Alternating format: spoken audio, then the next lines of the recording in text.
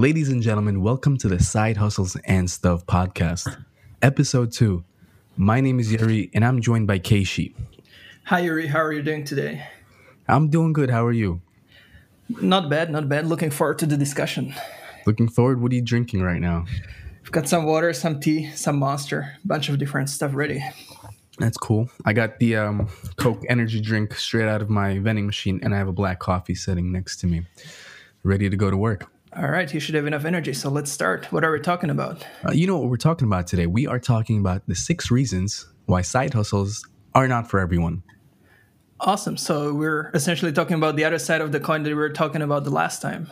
Exactly. Last time we were kind of telling people this is why you should jump in and start, and this time we're offering them a bit of a realistic approach to it.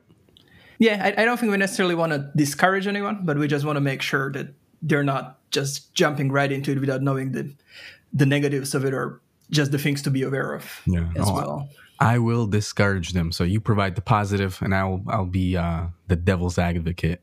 Sounds like a good deal. Let's start. All right. So 6 reasons why side hustles are not for everyone. Reason number 1, it's real work. So Keishi, what do you think about that? Yeah, I think it's it should be pretty obvious since you want to make money with it. But I think a lot of people still kind of treat it as something that's either very easy to do or something that's not a serious way to make money. Like oftentimes, well, not in our case, since for us it's sort of side hustle. But when you hear a full-time blogger say that I'm a blogger, then oftentimes the follow-up question on that is, yeah, but what's your job? Or okay, so when will you get a real job? So I guess the first thing you want to make clear is that it is actually a real job, or it can be a real job, and it can be a real legit way to make money in the long run as well.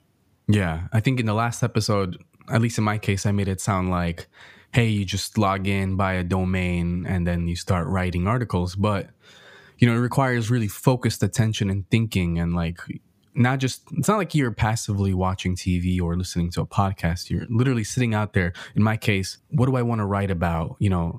Looking up keywords and formulating content around that keyword and assigning that content outline to a freelancer to write it. So all of this stuff takes maybe a good hour or so. Exactly. It's like trying to build a business, except in the beginning it's on a smaller scale, I guess. But the problems and the things that you have to deal with and the things that you have to do are pretty much exactly the same. You have to prioritize what you're going to do. You have to think about all the steps that you're going to take to get wherever you want to go. And you just got to know what moves the needle, right? So let's say you're starting a blog and you can't spend ages stressing over what font to use or whether you're choosing the right thing for WordPress or whether your logo is perfect if you have 0 visitors, because nobody's going to see those things anyways, right? And what moves the needle at that point is just producing a lot of content. And that can be a lot of groundwork, a lot of hard work, but it's what you got to do to actually start moving the needle. And then you can always go back and stress over the other things that might be more fun, but that will not move the needle at all in the beginning.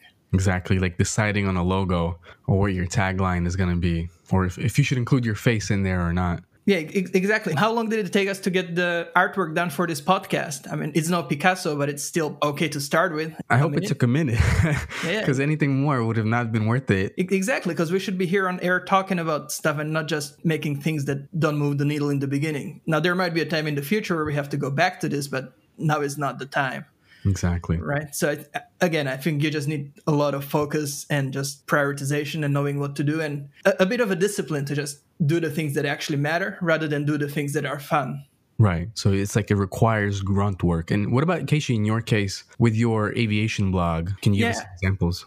Yeah, I think that's a good example. So, I mean, I've been passionate about aircraft for years and years and years since I was a kid. And I've been taking flights a lot. And I took flights for the sake of taking them for years. But before I started my blog, it was essentially just buy a ticket, get on the flight, enjoy it, take some photos, back up the photos after you get home, and rinse and repeat. But once I actually started taking my aviation blog more seriously, then it turned into there was still a lot of fun, but there's also a lot of things that are not necessarily fun or that are not easy or that you don't necessarily want to do, but you got to do. So what used to be just take the flight, enjoy it, take some photos, back up the photos after getting home, turned into get to the airport early, take photos in the lounge while others look at you like you're a freak because you're running around with a camera, in a lounge full of like 50 people, and then run to another lounge so that you can review two instead of just one, and do the same there, and then run to the gate and get there early before everyone else so that you can be the first to board, and then get on the plane, take photos on board, and be that freak again, and then keep taking notes throughout the flight and get home or to the hotel or wherever you might be staying,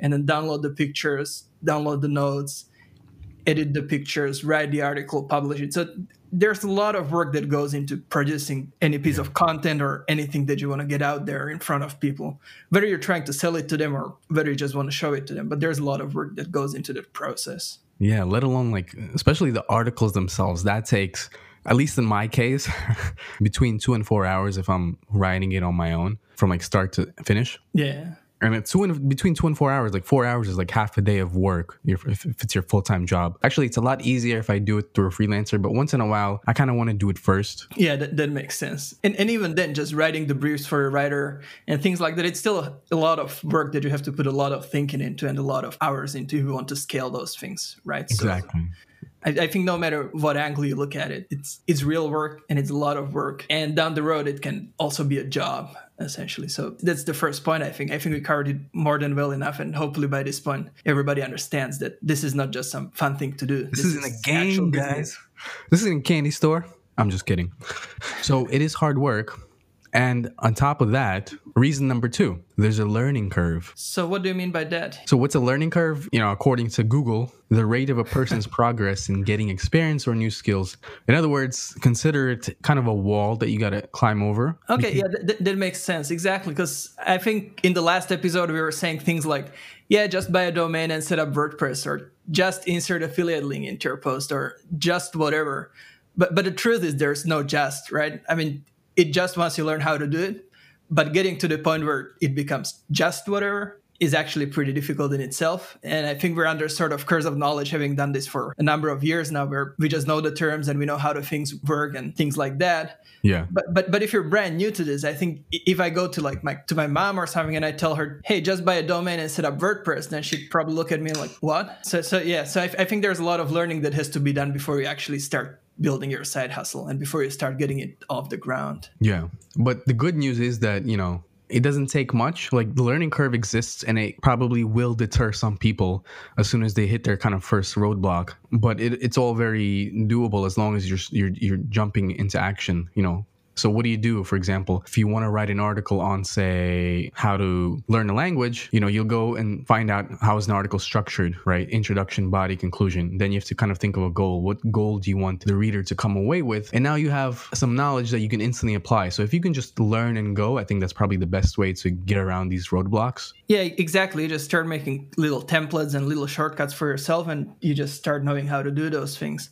But just out of curiosity, how did you get started, Yuri? How were your first couple of days, couple of weeks as a blogger, or where did you learn all these things?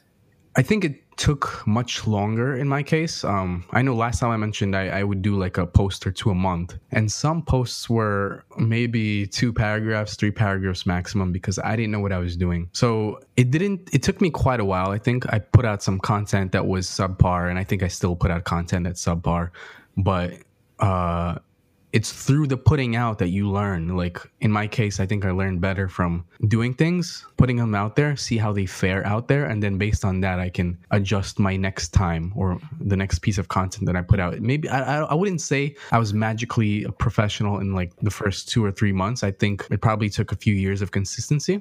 Yeah, I loved it. I mean, let me give you an example on my side. Like, I do a lot of work with Photoshop because I take a lot of photos and stuff. And I can trace that all the way back to when I was like 8 or 9 or something years old. And I would just play around with Photoshop on one of the first computers that my family had. And I'd just be Photoshopping like gorillas or giraffes into my photo of my garden. And that's sort of how I got started. And then it was just a long process and just learning bit by bit and then kind of applying it to all the different side hustles that I try to do now. Yeah. But again, it's not something you can learn overnight. But the only way you can really learn it is to actually do it. Like you can be reading textbooks about Photoshop, you can be reading textbooks about accounting, you can be reading textbooks about blogging. But unless you actually go out there and start doing those things, you will not break through the learning curve, I'd say. Agreed. Agreed. So again, I think as much as this is a reason why it's difficult, it's also something that you really have to do if you want to get out on the other side of the tunnel, I'd say. Exactly. And I think that the point of there's a learning curve also goes back to the first point, that it is real work, because learning in a way is work. Yeah, exactly. And if you think you know Photoshop and you know HTML and you know CSS, you know all these things, and you start doing a blog, then you realize you don't know how to do keyword research, or you know how to do all those things, and you've built a decently sized blog by yourself, and then you try and go scale it, and you try to hire freelancers, or you try to hire an assistant or something, and then you realize you have no freaking clue about how to manage people, or about how to assign people tasks, or about how to set expectations, and then you're starting at zero again. But again, unless you go through that and do those things and try to do those things and fail at them, then you're never going to learn how to do it, and you're never going to scale or move to the next step. Agreed. So you just got to push through it, essentially. Agreed. In my case, I had to learn SEO. I had to learn script writing. I had to learn. Actually, we talked about this last time. I couldn't think of things of what I learned, but after the first podcast, all the ideas started coming to my head. Like, I know how to build a social profile, like for example, a Facebook page or a Tumblr page, and to have a lot of followers. I learned, what posts get the most attention, how to drive traffic. I learned email marketing, how to get people sign up to your list. So there's a lot that I learned, but the whole point was it didn't come on day 1 or day 2 or day 3. Yeah, and you have to kind of wear many hats anyway to you have to learn how to write. You have to learn how to, in some cases, code or edit audio, as we're going to do with this podcast. Exactly. Just like when you're starting a restaurant by yourself with no staff in the beginning, just a small shop, and you got to know how to cook. You got to know how to serve your customers. You got to know how to use the register. You got to know how to wash the dishes. You got to know all these different things, and you got to learn how to do every single one of them. It's the exact same with blogging or with making a YouTube channel or any other side hustle, whether it's dropshipping or whatever it might be. You just got to be prepared to wear a lot of different hats in the beginning. And some of those hats you might know really closely and well. Yeah. But others you just have no clue about, and all you can do is just learn how to do it. And some hats you hate, but you still have to do them. Exactly. So, all right. So the second point was there's a learning curve. The third point we're going to get into is I think this is a very interesting one for both of us, and it's things won't go as you plan them. So if you've followed any marketing or business or self-help guru, these people kind of try to sell you formulas for success, right? Yeah, kind of. Like, essentially, it's if you look at people that are trying to sell you advice on how to do online marketing or how to start a side hustle, probably like 95% of it is just get rich quick. Yeah. Not going to use bad words here because we agreed that we would keep this kids friendly. But it just doesn't, they're just trying to sell you a get rich quick scheme that doesn't necessarily work. That's not to say there's no good courses on this sort of stuff or things like that. But one thing I'm absolutely sure about is there's no single formula for success, especially if you're looking just beyond just making revenue. Like maybe if you want to make a blog that makes $1,000, let's say, every month, there are probably a couple of formulas that you can follow pretty much A to Z and make it work. But if you want to make a side hustle that really complements who you are as a person and that really enhances your life rather than just makes you money, then there's really no single formula. No, there's not. Though I think the only one formula you can have is effort. Effort, and then review what you did and then adjust based on kind of the feedback that you got. But yeah, it's that generic thing that no one wants to listen to, and they don't want to do it because they want something more specific and magical sounding. Yeah, so I think there's this kind of cliche marketing framework of PDCA, which is plan, do, check, and act, which means just plan it first, then do it, and then look at the results and take that feedback and act on it and just go over and over again. And I think when you look at how to build a blog or how to do a side hustle, it's essentially the exact same thing. You just got to do something and plan. But again, you'll realize that half of the things won't go according to the plan. So you just have to adjust the plan and just keep going in this circle and hope that it will take you higher and higher. Exactly. Eventually. And like along the lines of things won't go according to plan, both of us participate in an Amazon affiliate program, and I think both of us have experienced Amazon's commission slashes that happened recently, right? Yeah, exactly. And it can be Amazon and their commission cuts, or it can be Google and their algorithm changes. And sometimes you just do nothing wrong or you do nothing at all, but just the external factors are going to go against you. I mean, other times they might be for you, but oftentimes they will go against you. And there's not really much you can do except for just keep going. Yeah. Right? Like, just let me give you an example. One of my blogs was affected by a couple of Google algorithm updates over the last few months. And then the coronavirus crisis came. And then Amazon slashed the commissions pretty much in half on some of the categories. That's like three and issues more. in a row. There's like 3 or 4 things that just go on top of each other. And really all you can do is just hope that you're playing your cards right more than half the time, right? Like, things are always going to go bad. Or your website might go down. Yeah, things like that. Things always happen. Just be prepared for that and just don't stress over it. I mean, you can stress for a bit, but after you're done stressing, just get into action and fix the things. Or again, sometimes just do nothing. Sometimes there's really nothing you can fix. And that's what Google always say when they have their algorithm updates. They're like, yeah, sorry guys, you've lost half of your traffic, but there's really nothing you can do. You might be pulling out your hair trying to figure out what you can do, but really the only thing you can do is either keep going or start doing something else. I think both are good approaches. Yeah, I think so. And I was reading this book that I finished this morning, and there was an interesting passage where the guy said that success and failure are the same thing. They're just different sides of the try coin, essentially, right? Yeah. So I think you have to take it that way and just keep trying and keep doing. And you're going to fail inevitably, because just as when you flip a coin. But you just got to hope there's going to be more successes than failures. When it's part of the process, essentially. It's part of the process, right? I mean, like, if you're not, the problem is when we talk about success and failure, these are very strong words, right? Like, some people place it so high up on a pedestal. If you're listening to a podcast of an entrepreneur revealing his failures, you're like, oh, wow, look at that. Oh, wow. Or if someone's talking about their successes, you instantly look up to them. But like, in some ways, it's just part of the process. You push a button, one thing doesn't work. You push a button, one thing starts working. It's just part of the process is what I'm trying to say. Yeah, exactly. I mean, I think to put it simply, I think unless you fail, you can't succeed, because failure is just inevitable part of the process of getting there. But the whole point is things won't go. Most of the time, things won't go as you plan for them. So just to add one more thing here, and it kind of ties back into there's no formula for success and there's no get-rich-quick schemes and things like that, which is, I think a lot of people, when they start a blog or when they start a YouTube channel or when they start essentially whatever kind of business, but especially with these type of things, they just expect results to come right away. But that's not the case, right? And they make a plan saying, I'm going to write 30 articles and publish them by the end of the month. And then I should have this much traffic by the end of month 6. And by the end of month 8, I should be a millionaire. And things just don't work that way, right? Yeah.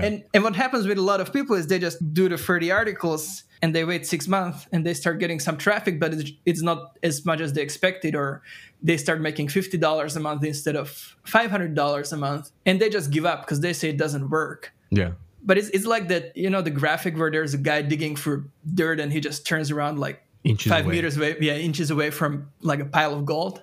Yeah. It's that sort of thing. You just got to keep going, and you just got to believe that your map is correct. Yeah. And actually, it's just a quick comment on that. I think it's better to do it without a map, because I didn't, in my case, for my first blog, I did not earn $1 until like a year in. And I think that was by luck. Like, I was blogging for a year, and I had no expectations of revenue. I was just playing for fun. And then when that $1 came in, I was like, oh, wow, how can I do that again? How can I repeat that again? But because I had no plans, like, I was able to kind of stick with it longer or just have fun with it. That's good. And I think what you're talking about is just part of the learning process. Just you had no idea what you were doing. You were just doing it, right? And I think we all start there. But I don't know if you would agree or not, but I also think that now you are much thoughtful about the process than you were back when you were starting. Of course. Like for myself, for example, it's the same. The other day I made a list of all the domains that I bought, and there's probably like 15 or 20 of them, and like most of them ended at one article. So I was one of those guys that just thought that, I just buy the domain, start the blog, and just keep going. But I never kept going. Yeah. Until, like with your case, I found something I was really passionate about, which was the aircraft. And I just kept producing the content for the sake of it, because it was a lot of fun producing it. And it was more about just building something that I can look back at and just be like, oh, this is a flight that I took, and it was like this. And just essentially just like a handmade souvenir, you could say, I guess, from my trips. Yeah. And then one day I looked at the stats, and it's like, oh, there's like 5,000 people or whatever coming. And I'm like, okay, that's cool. Let's try to put ads there. Yeah. And then I put the ads, and it starts making like $1 or something. And I think there's nothing that feels better than making like your first 10 cents on the internet. You will never forget it. Yes. I think it feels better than making like the first 100 or making the first 1,000. It's just like, oh, this thing really works.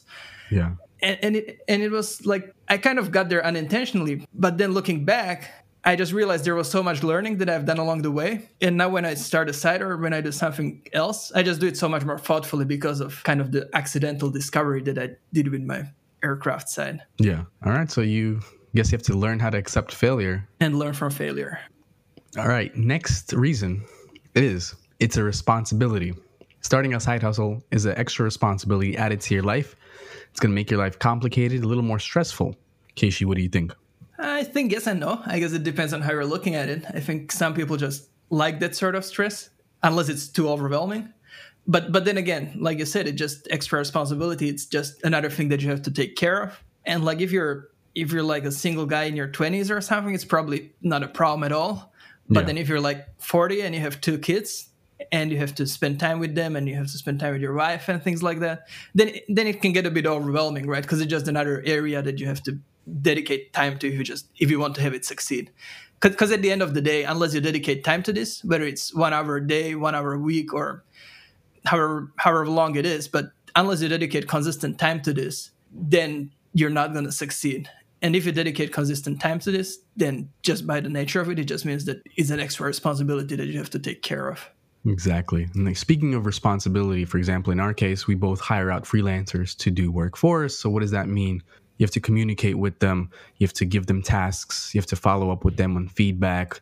They're depending on hearing from you. On top of that, one example I like using is for us American citizens, we have to file taxes, which is pretty stressful. But on top of that, now you have to file business taxes, which is probably another beast in itself. Yeah, I think so. Let me go back to the freelancers for a second. So what were your first experiences like when you were trying to get somebody to work on your projects and pay them for that, pay them for helping you, essentially? With past side projects, I was working with friends, and maybe we should do another podcast on this later, on how much you should involve your friends in your side projects, if at all. So that aside, with actual freelancers, I already kind of learned based on work experience on how to not give feedback by giving poor feedback to some person who flipped out on me over email. Yeah, so as a result, I became much more relaxed with how I give feedback and what I want from the freelancer, just to not make things complicated. I want to make it super easy for them to get the job done, so it could be super easy for me to move on with my own tasks. So in that case, I if they submit a creative, if they submit an article, I don't really change it too much. I don't really care too much, I guess. As long as they hit every criteria that I asked for, word count, mentioning certain things, including SEO keywords, I don't care otherwise. I don't nitpick, and I just let it go.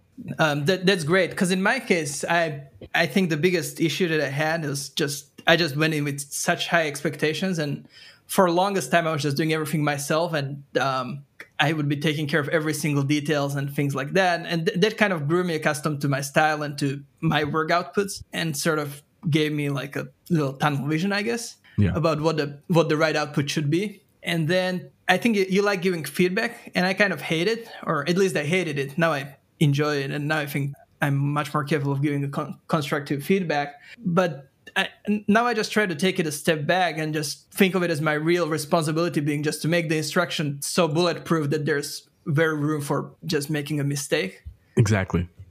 And again, that's just my responsibility. And in the past, I was just like, oh, this guy, he submitted this terrible piece of work. Yeah, but what do I do with it?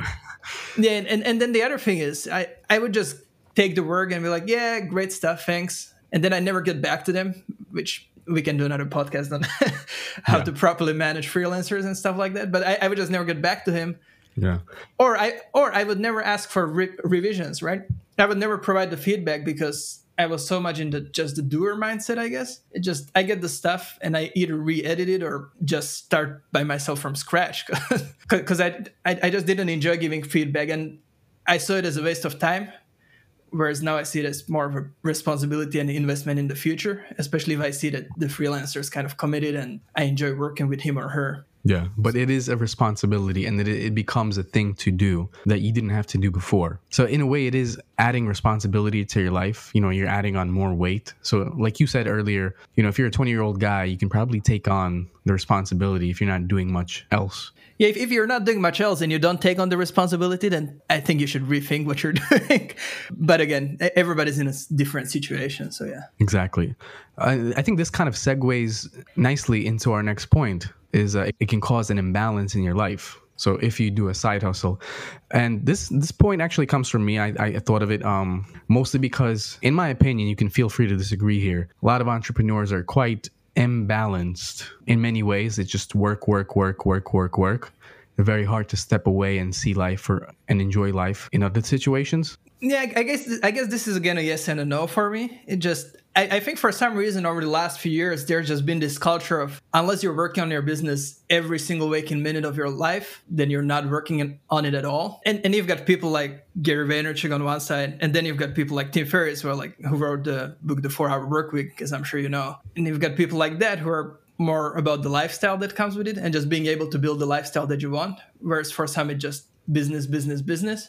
So again, I think it really, really depends on the person. And I think, again, if you just enjoy working on your business and if you have no other areas to, so let's say you don't have family or you're that single guy in your 20s and you want to work on your business for the next 10 years and you want to work on it every single minute you're awake so that you can get ahead and you enjoy it, then just go ahead and do it. But then if you have other responsibilities and if it just starts eating more and more of those, then be careful about it, because I think you've got a good analogy here about the pie chart theory, right? Yeah. Well, I think the listeners can't see it, but here we have it in notes. You know, if you imagine life as a pie chart where it's sliced up into various aspects of life. For example, what do you think about your life, listener, and think about what's important to you? You know, for example, there's health, there's career and self-actualization, there's the spiritual side of life, there's love, there's family and friends, and maybe you would add in another category or two. But I'm of the opinion that when you're working on one, when you're focusing on one, the others can and will suffer. So for example, if you're full on into your side hustle and you're not leaving the house and you're thinking about it until like 10 p.m., you're not thinking about anything else, a lot of things will suffer. For example, your health and your fitness. Or if you're neglecting friends, or in my case, I think I've kind of learned from this too. I was a very big fan of Steve Jobs in my 20s. I read every book about him, really loved the, focus, do type of approach. And also at the same time, because I thought that I needed to dedicate 100% of my effort, I ended up missing out on a lot of relationships that I should have pursued, because I thought it's like a zero-sum game. Either I'm all in or I'm not in it at all, and I'm just going to mess up. And so, but I think this kind of thinking goes back to being imbalanced. I could have done both. You know, I've lost opportunities in some really great relationships because I thought, not because of the person, but because in my head, I was telling myself a different story, that I really need to do this and I can't handle anything else, which in my opinion, is a bit of a lie, because you can do both things at the same time. And maybe you have to spread out your focus just a little bit, but both things can be done. Yeah, absolutely. And I think I used to be similar. I would just work on my side hustles, or I would just work on like client projects and things like that. And like you can lose track of time, or you can just get so consumed that you go out for a dinner and all you can think of is keyword research, or all you can think of is how are you going to put a new system in place and things like that. And it can definitely eat into the other aspects of your life. And just to give an example, I think a year or two back, and my mom and sister were in Japan, and my girlfriend and I and my mom and sister went to Disneyland. And that morning I woke up and I checked my Google Analytics like I do pretty much every morning, just to make sure everything's running properly. And it showed 0 people live on my website. And usually the number was like in double digits. And I was like, what the hell is going on? And then I realized the server's down. And then essentially for the whole day, I was going between enjoying Splash Mountain and whatever other attractions they have there, and between checking in with my developer back in Slovakia about what the status of getting things back up is. So it can definitely kind of play into that balance. And again, I think there can be days when that happens, because they're just the nature of life and things happen. And it might be the other way around. It might be that you need to go to your friend's wedding, so you do less work. So I think they need to kind of play along with each other. Yeah. But you just got to be really clear about what your boundaries are in general. It's not unbreakable rules, but it's kind of having a framework that you work around. Because otherwise it's really easy to just go after growing your blog, or then just going the other way around and just doing nothing and lying on your TV all day and just watching Netflix and not doing anything, right? As with everything, I think, as you said, it's just about balance. Yeah. And I think sorry, go ahead. Yes, and again, I think we talked a lot about outsourcing and stuff like that before, and I think some of the balance can be regained by setting up proper systems and just outsourcing and setting proper boundaries. So it's definitely something that can be dealt with, but you got to be aware of it, and you can't just let your business or any single area of you just consume all of you. Yeah, I not too long ago, I don't know if I told you, I was watching rom-coms. Do you know about rom-coms, Keishi? Yeah. So like romance comedies that are designed for women, but I was watching them, and it kind of inspired me to just write on my own personal blog on why men should watch rom-coms. And I think it definitely stems back into balance.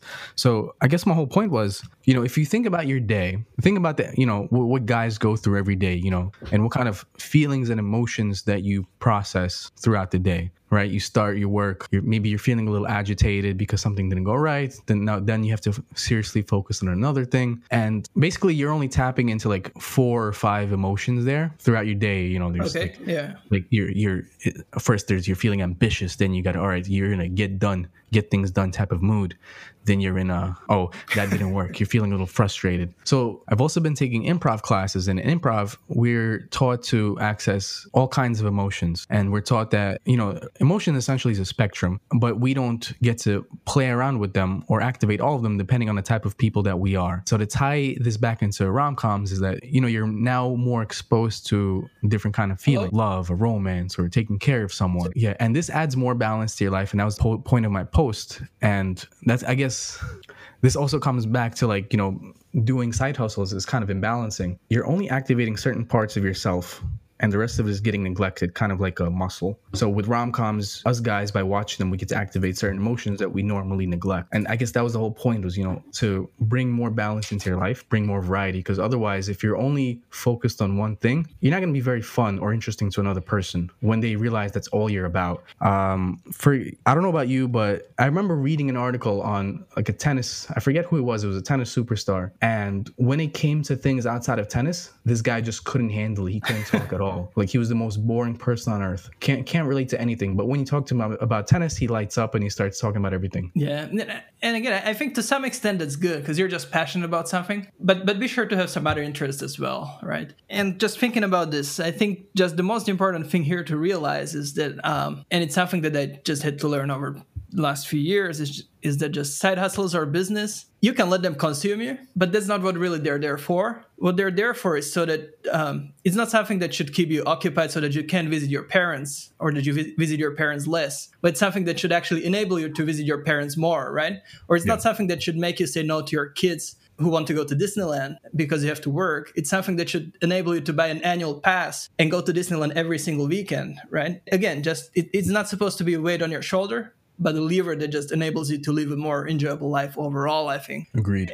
That just comes to what are your goals and what are you trying to achieve with this? And I think you just got to think that when somebody dies, the speech goes along the lines of John Doe, a loving husband, a kick-ass brother, a Star Wars lover, or whatever. And it doesn't go John Doe, 15,000 YouTube subscribers, 5,000 Facebook followers, 1 million net worth, right? So I think you should really just use these side hustles and businesses and whatever you do to enhance your life rather than to have your life consumed by them. Agreed. As you know, last year, 2019, I kind of took a step back from my websites, and instead I decided to focus more on other things. Like, nowadays I'm doing weekly calls with my mom. I decided to strengthen my relationships with my friends because, like you said, I was pretty much consumed because this was the kind of thing for me to do. And when you are that much consumed, psychologically speaking, if a person is a work addict, workaholic, psychologically speaking, there's probably something they're running away from. Yeah, that makes sense. Yeah.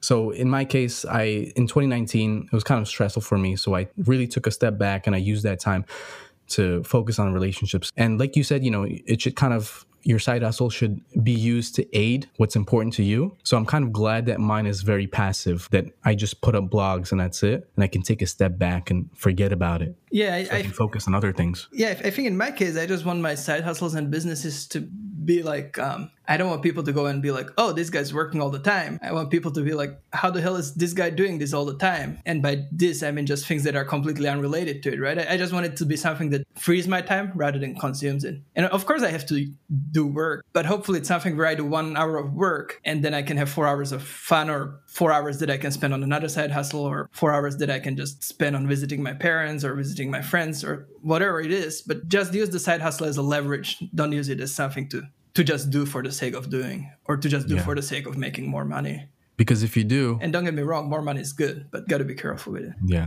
Because if you do, it's going to put a strain on your interpersonal relationships. And that's the next point that we have. After imbalance, next point is it does put a strain on your personal relationships. And I think we both can relate here that it's kind of a lonely gig, isn't it, Keishi? Yeah, in a way, yeah. Again, and I think it all comes back to the learning curve and it being a real work. And like you see, sometimes I see people that just go, or even friends that just go and say, I'm going to start a blog or I'm going to start a YouTube channel. And then either they never do it or they do it, but then quit right away. So it's you're kind of in a spot that if you stick to it, you're essentially an outlier, I'd say. Yeah. And that's good because it gets you that's what gets you 80% there. But it's also something that makes you different from the rest, I guess. Yeah, and your friends might not get you, because they don't understand the kind of work that you're putting in. They might not understand your problems. I guess it's like business owner problems. Yeah, and I think it also goes the other way around. Like sometimes, I think if you have a full-time job, it's different. But sometimes when you have more freedom of time, it's just hard for you to understand why others don't have it. Yeah. Right? And it can be stressful for both sides, I think. It's like... Yeah. Because both of you don't understand each other, or you're not trying to. You're kind of working on different frequencies in a way, I'd say. That's a good point. Yeah, that's a good way to put it. Yeah. Also, entrepreneurs, or I guess people with side hustles, I think we are of the get stuff done mentality, right? And we put productivity above all. So when you're working with people, the first thing we want to know is, did you get the job done? We're not asking, so how have you been today? And I think that is a problem, and it will put a strain on your interpersonal relationships. Yeah, I guess you can say so. And I think, again, it's just about holding people accountable, because I think you just hold yourself accountable. You just want to do things and see the results. And you know that if you don't do the things, the results don't come. And you sort of expect everybody around you to act the same way, right? So yeah, I think a bit more empathy is good. So I think as an entrepreneur or as a side hustler or whatever you want to call it, you're just used to doing things and getting things done and just keeping yourself accountable. And you say, I'm going to build this thing, and you actually build it. Whereas a lot of people like talking about things, but then when it comes to actually implementing them, they fall short. And that's not to say that you or I or other people that do their own stuff don't talk about things that they end up not doing. But I think there's always something that we do, right? There's always an article that we publish, or there's always a website that we start, or there's always keyword research that we do, or there's always thinking about the next idea and actually putting it in motion somehow. Whereas a lot of people just like talking about ideas. Yeah. And I think when you get into that sort of dynamic with your friends, we're just talking about ideas. It's then not at some point, to be in. Exactly, because at some point, if you're like you or I, it just gets frustrating, right? It's like, okay, dude, you've been talking about this for a year, so now it's time to actually implement it. But there might have been a million other things why that person wasn't able to implement it. So again, just a bit of empathy probably goes a long way there. Yeah, but that empathy, it definitely requires learning and practice. It's not like something you can say, hey, be more empathetic. It's like you really have to stop and you have to get on another frequency, as you said. Yeah, exactly. And I think a bit of empathy goes a long way in several of these points. Just as an example, like if you're working with freelancers and you just throw, let's say, a topic at them, but you don't give them any further instructions, but you expect some sort of very specific result, it's probably as frustrating for them not knowing what to do as it is for you to see a result that's not what you expected. Yeah. Right? It's like in cooking. Like if I give you flour and water, you can make pizza, you can make pasta, you can make bread probably. I'm no chef, so I have no idea if what I'm saying makes sense. But you can have the same ingredients and make different outputs by using different recipes. And like I think with the lack of empathy, you kind of tend to skip the recipe and just have the inputs, and then you expect some sort of output without understanding what the thinking of the other person actually is. Do you have any experiences with this or examples? With freelancers? Yeah. So just to give you an example, I used to, before I started hiring writers directly, I used to test a bunch of different like content providers and like third-party services. And the way they work is essentially you give a keyword and you can give some notes and they send you an article. And like I would request an article on a topic and I would have in my mind the structure of the article, like an outline. but then I didn't communicate it to them, right? And then I get the article back and it's completely different. And it was just frustrating me, and I would just go to a different content provider. And the same thing would happen again. Whereas looking back, all it required was me providing a bit more instructions and a bit of putting myself in the shoes of the writer or in the shoes of the content provider, rather than just being like, oh, this is not what I expected. So I think you'll face a lot of these sort of things when you start. And especially if you never worked with other people in the capacity where you're the one actually asking them to do something for you. I found it very difficult in the beginning, and I still find it difficult, but I would like to believe I'm getting a bit better at it. Yeah. In my case, like, going back to interpersonal relationships, I would kind of look for ways to inject my own projects or websites where I tell people, if they're talking about their job, I should tell people, hey, you should start a website about that, or you should start a website about that. You should start a website about that. And, you don't want to be that guy, everyone's that's a good out. one. Yeah. You don't want to be that guy. You're hanging out with friends, you're enjoying drinks, and there's one guy over there like, hey, you should start a website. Hey, you should start. It's like, it's long story short, it's like you're terrible with people because you're kind of, in my case, I was pushing my own interests onto them without really trying to find out what they're interested in. Yeah, I can understand it totally. And I think it's just about learning that one, not everybody's interested in doing their own thing. Some people are perfectly fine with having their day job and then watching Netflix. And I don't think there's anything bad about that. I mean, as long as you don't complain about it, I think it's good. And then on another level, I think it's easy to go very, very narrow and focused. Once you, let's say you build a blog, then suddenly you start seeing the whole world through the eyes of a blog. Like, again, you talk about computers, the only thing that comes to your mind is a blog reviewing computers. Or you talk about airplane models, and the only thing that comes to your mind is making a website about airplane models, without realizing there's like 100 different business models and everybody has different things that they like to do. And maybe somebody doesn't want to make a blog. Maybe somebody wants to start, I don't know, a marketing agency. And that's good. And you just got to understand that just the different business model is not worse or better, right? It's just different. Yeah. In other words, you're imbalanced. Yeah, I guess it goes back to that, doesn't it? Yeah. Anything else?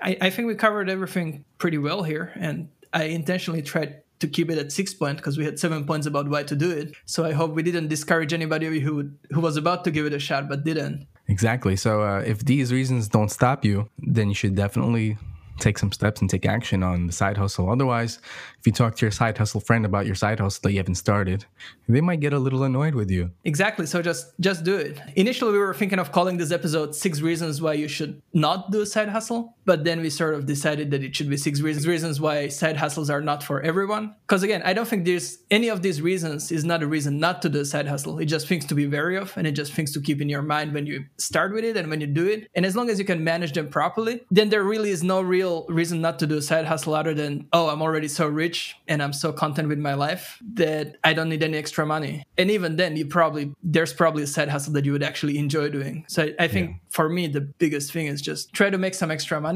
while having fun, and just keep the focus on the having fun part in the beginning. And if it rolls into the other, then as long as you keep it balanced based on all these different points that we talked about, then I think you'll be doing great. Have you ever read the book Stillness is Key by Ryan Holiday? No, I've heard about it, but I've never read it. It's very interesting. It kind of ties back to what we're talking about. Some of what we're talking about today. The whole point is like, with all this, act, take action, jump in, go, go, go, productivity, rush, rush, rush mantra that we hear from, gurus, self-help gurus. There's a kind of an opposite side of the coin to this, where you kind of need stillness to balance that out. And one example that he gave, actually the whole book is examples of how leaders and business leaders and political leaders took downtime or took advantage of downtime to become better at what they're doing. There's one example of Winston Churchill, and his hobby was painting. Simply, it was completely unrelated to what he was doing, but it allowed him to come back with a fresh perspective and become, be a leader during World War II. So while we say that you would be imbalanced if you're working all the time, but by doing something completely different, like painting, our brains are still working in the background on whatever we're thinking about. Exactly. I love that. And I think it comes back to just, if you try to do something too hard, then it's kind of counterproductive. It's like there's a reason why you get your best ideas in the shower or on a walk, or when you're not trying too hard to actually get the idea. Yeah. It's because your brain just gets to relax. And I'm no neuroscientist, so don't take me word by word, but I think your brain just gets to relax. And while your mind's wandering around the flower that you see on your walk, is actually also processing all the different things that you're thinking about in terms of your business and in terms of your side hustle back when you were sitting behind your computer, except it now has different environment to do so, and a much quieter and calmer environment. I would say that quiet and calm environment make for the best thinking. Agreed. Definitely shower time and bathroom time is a key time for me to get my head on straight. Yeah, it's like I've never meditated. I tried it a couple of times and I didn't succeed. And I just don't see how it could work for me. Although, again, there's a lot of people that say it works for them. But I can see how it could work in terms of the way that walks work for me. It's like I just take an hour-long walk and I come back home with more business ideas and more ideas of what to do with my side hustle than if I spent it 1 hour sitting behind a computer, which is what I would have done probably if I didn't go on the walk. Yeah. And those walks kind of balance you out. Yeah, exactly. It just goes back to the balance. Just don't try too hard and just enjoy it and just push at it, but don't overdo it. So if these reasons have not stopped you yet from doing a side hustle, you should definitely jump in. But I'm of the opinion that balance is key, and you should know when to walk away, and you should know when to work hard, and when to walk away, and when to cut it off. Exactly. And remember, it's not going to be John Doe, 15,000 YouTube subscribers and $1 million net worth. It's going to be John Doe, a loving husband and a kick-ass brother. So just do whatever it takes to get there. That's a great way to end it. All right. Great stuff. Talk to you next week. All right. Listeners, subscribe to our podcast. We also started a YouTube channel where we will upload video versions of these. Again, this is the Side Hustles and Stuff podcast brought to you by Keishi and Yuri. Signing out. Talk to you later.